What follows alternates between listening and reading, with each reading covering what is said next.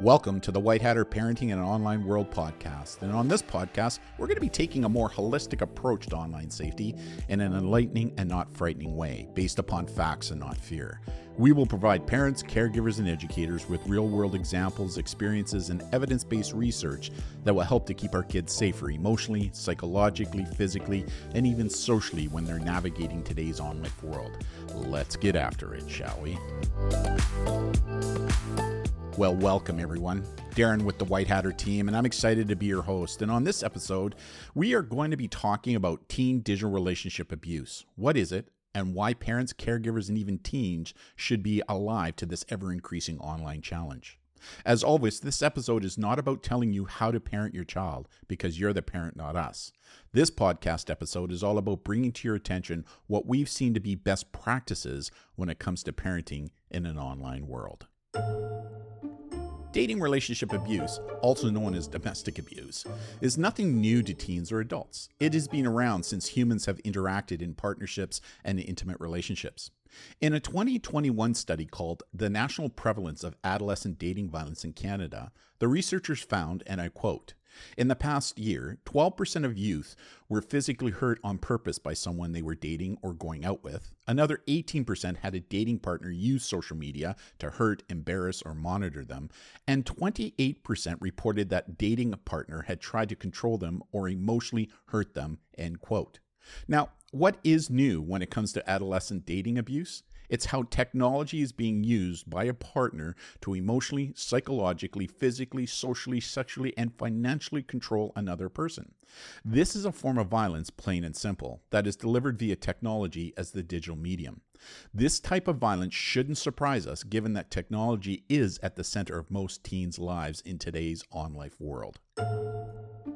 Now, according to a study conducted by MTV on digital abuse, 22% of young people interviewed felt like their significant other digitally checked up on them too often. 10% of teens reported that their partner demanded their passwords from them, and 17% of teens reported that they felt threatened or manipulated by their partner online. The academic peer-reviewed research shows us that teens' digital relationship abuse via the use of computers, cell phones, text messaging, and social networking websites is increasingly being used to monitor, threaten, and harass partners.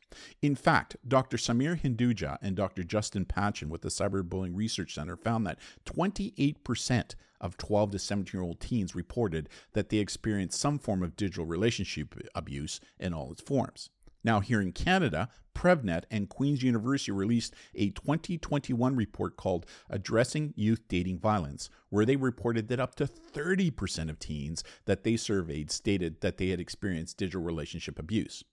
Research is also now showing us that teens who are dealing with digital relationship abuse often face psychological, physical, and sexual abuse from their partners as well. In fact, the additional abuse they experience is 2.5 to 5 times as frequent as those who are in abusive relationships that did not involve digital abuse. Parenting tip. As our friends at the BC Society of Transition House stated, and I quote, "As a parent or caregiver, you are a crucial part of helping teens develop healthy relationships and providing the support necessary to build confidence and maturity to identify healthy relationships.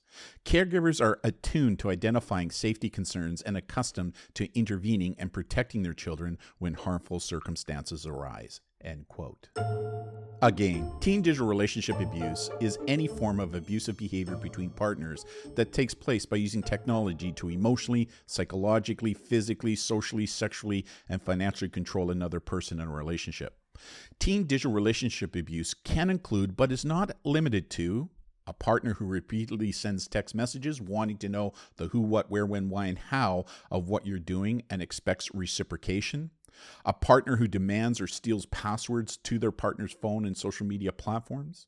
A partner who hacks or spies on a partner's social network or email account. Posing as the partner on a social network to exert control by altering the page or online profile. A partner who constantly looks through their partner's phone and checks up on their pictures, texts, and outgoing calls. A partner who floods a social network page with negative messages about the relationship. A partner who tells their partner who they can and cannot be a friend with on social media. A partner who continues to share their partner's private information online without consent. Pressuring a partner to send sexually explicit messages in other words, nudes, and a partner who threatens to harm themselves when their partner disagrees or mentioned that they wish to end the relationship. Parenting tip. According to an article written by Cherie Gordon titled, "What Teens and Parents Need to Know About Digital Abuse," and I quote, "Many times, teens don't realize that the jealousy, possessiveness, and excessive texting are the first signs of control and not a sign of love. Then, by the time the abuse has escalated to a more serious form of control, like demanding to know where they are at all times, limiting who they can interact with on social media, monitoring their messages and emails, and stalking them online, they are already deeply entrenched in the relationship, and breaking free of the abuse becomes more of a challenge." End quote. Again, some warning signs from our friends at the BC Society of Transition Houses for parents to be aware of when it comes to your teen being involved in an unhealthy relationship that may include digital relationship abuse. Number 1, is your child disconnected from friends or family? Have they lost interest or abandoned interests that were once important? Number 2, have you seen sudden changes in mood or personality in your child? Do they seem afraid of their partner? Constantly nervous or anxious, depressed, acting out, or secretive? Do they have unexplained bruises, scratches, or injuries?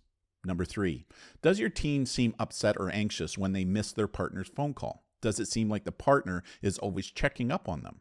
Number 4, does the partner control your teen's behavior, make their decisions, act extremely jealous or possessive, and demand to know where your teen is and who they're with?